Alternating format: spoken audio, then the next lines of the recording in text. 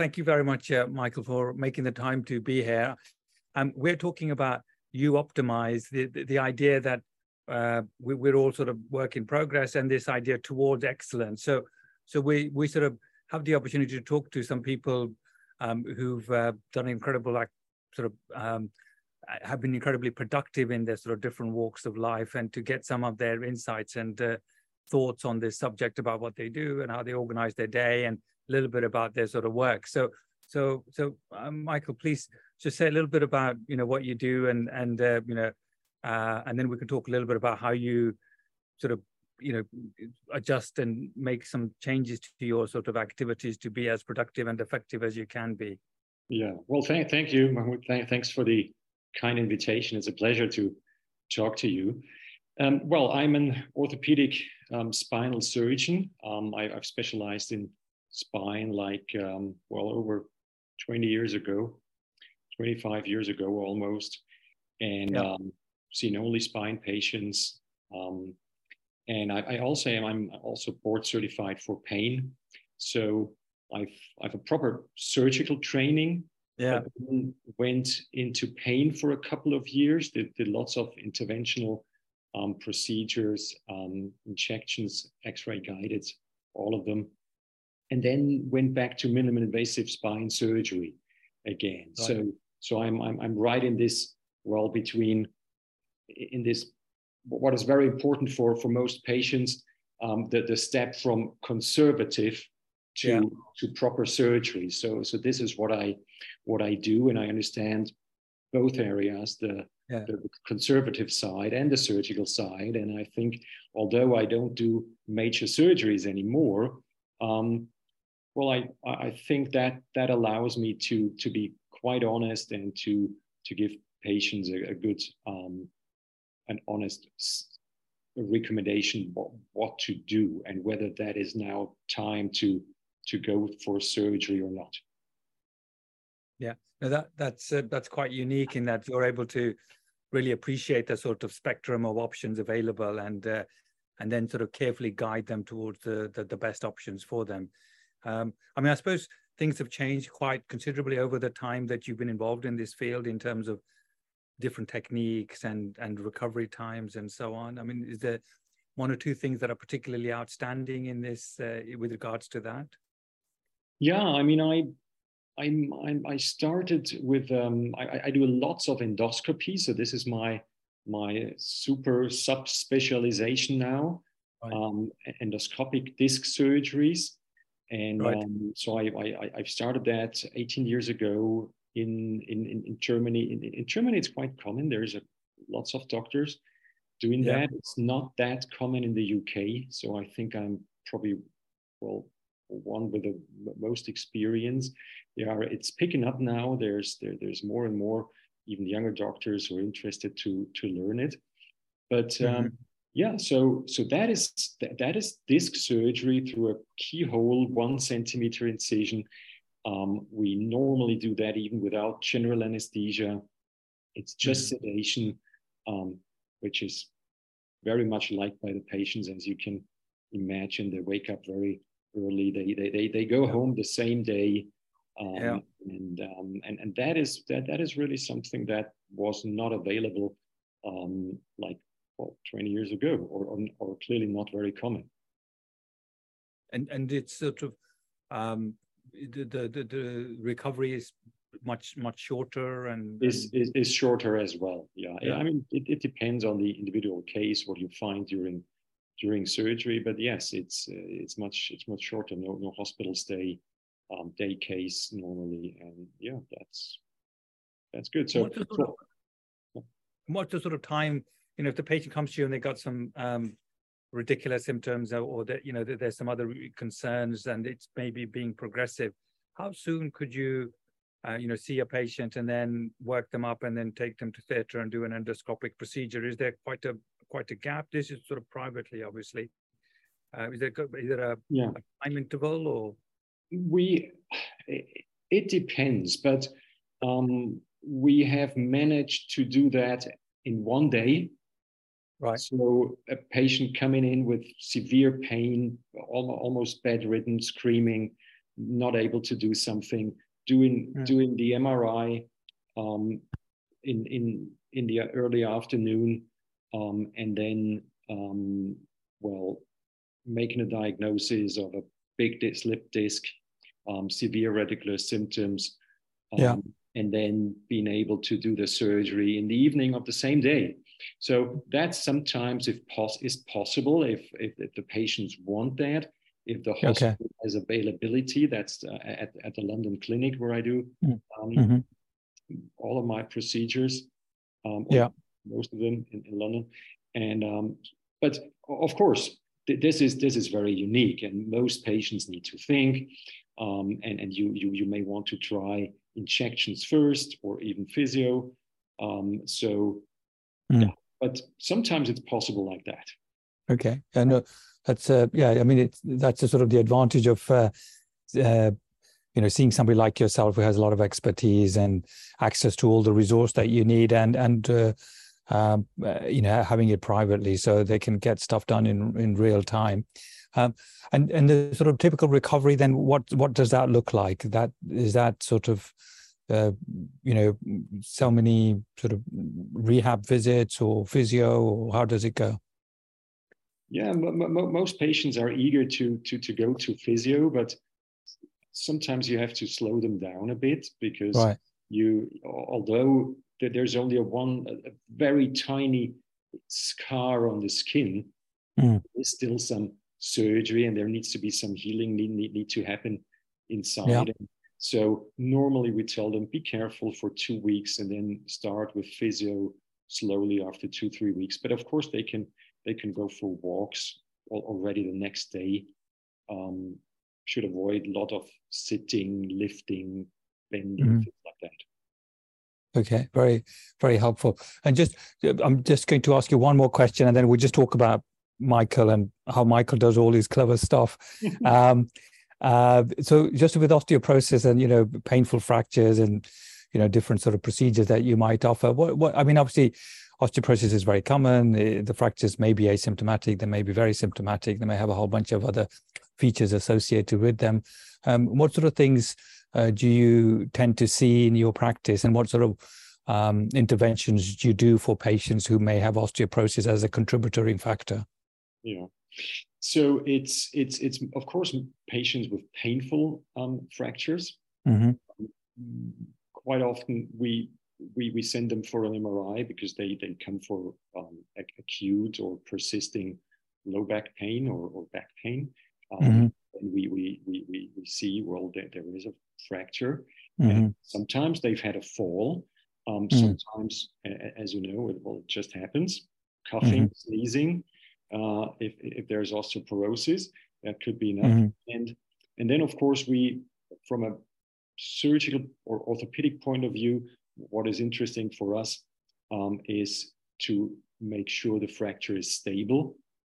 It's not progressively getting to a wedge-shaped fracture that needs some intervention. If that is the case, or on the other hand, patients have a delayed healing, or for whatever reasons the fracture is not healing at all, then a so-called vertebroplasty is an option, which is basically injecting some viscous material. We call that cement, but it's some plastic. Check that like a glue into the vertebral body, and that kind of glues all these little fragments together, stabilizes the bone, and that helps greatly with the pain. Okay. And do you tend to get any issues with the neighboring vertebra? Because sometimes we have concern that if we stabilize one, it somehow issues different loads or risk of fracture. I mean, what is your actual experience with some of these types of patients, please? That's a good question. I think, and also if you look at the literature, it's simply the fact that there was one fracture, which increases the risk for adjacent level fractures. I think it's not so much the stabilization, the material you inject.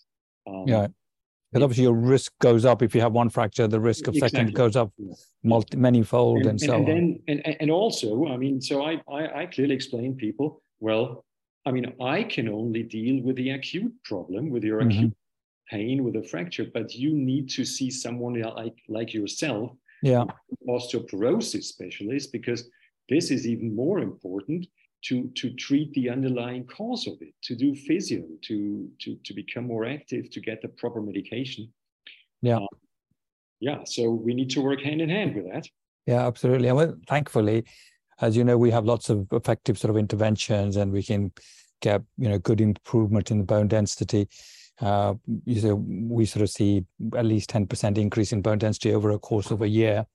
You know, being very particular about having a holistic, multifaceted approach, a lot of nutrition, exercise elements to it. So it is a serious condition, osteoporosis, as you know, but thankfully we have options to diagnose early before complications. And then even if you have the condition, there are interventions, you know, to help improve the bone density and prevent fractures and so on.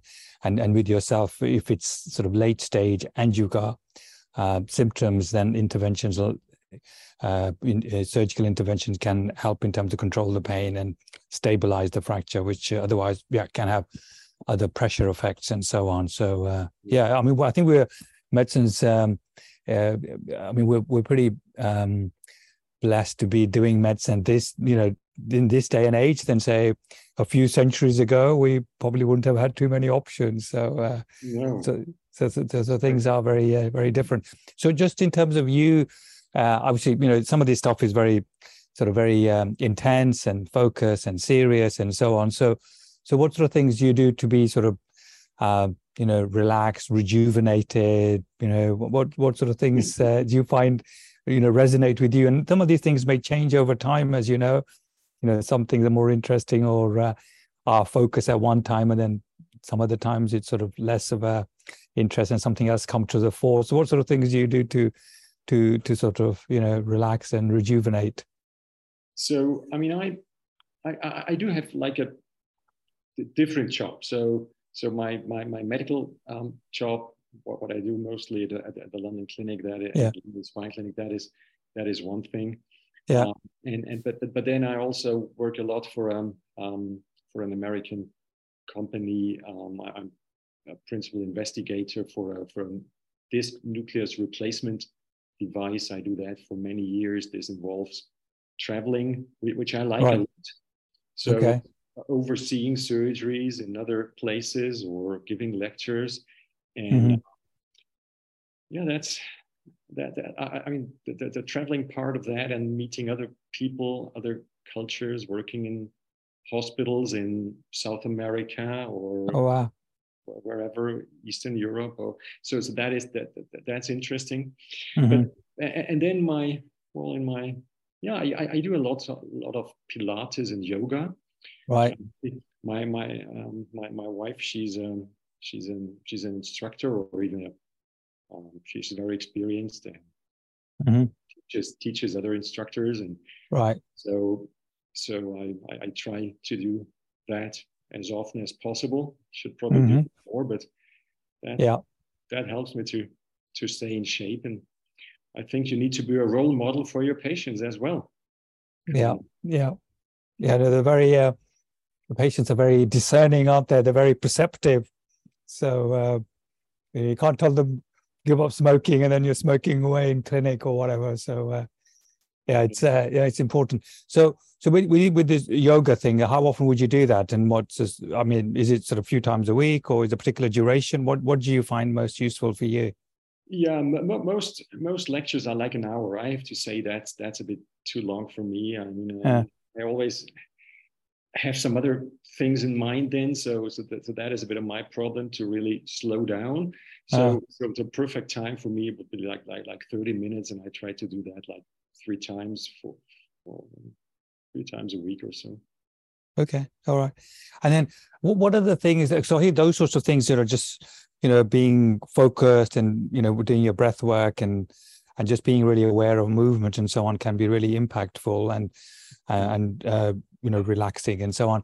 So are there other sort of techniques or sort of approaches that just one or two other things that you have found over time to be really valuable for you? Is there sort of a particular other thing that you try and incorporate into your day, which really helps you, be quite aligned with your sort of most pressing and most important objectives and get more done? Because, it sometimes is helpful to have a sort of a shape or a structure to how your sort of day unfolds or your diary is for the week and so on. Are there sort of particular techniques that you have found to be helpful that you're able to share with our audience? No, actually not really. I mean, as I said, my days look quite different. So they're not always not they're. I mean, I do a lot of I do remote consultations. Then I see patients face to face. Then it's more like right. today. Then there's something different, or I don't see patients at all, and I do something else. So no.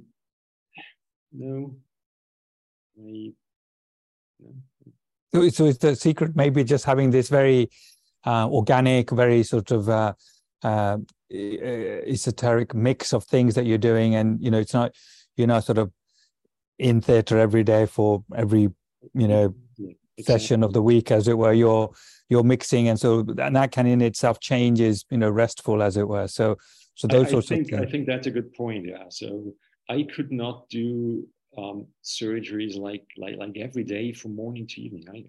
I could not do that. Yeah, because it's quite heavy, isn't it? It's sort of quite fatiguing. Yeah, it is. Yeah, also physically. I mean, it's demanding. Yeah, so wearing a lead gown all the time, and so it's sometimes it's physical work. You're standing awkwardly. Of course you try to avoid that, but you can't do that all the time. So yeah. So there are sort of different times. Sometimes it's worth reflecting on what we're doing and just slightly emphasize some things and slightly do less things. And as my teams grow, and I find that I'm doing more of the things that I really enjoy rather than some of the other bits. Are there things that you feel give you the most amount of satisfaction?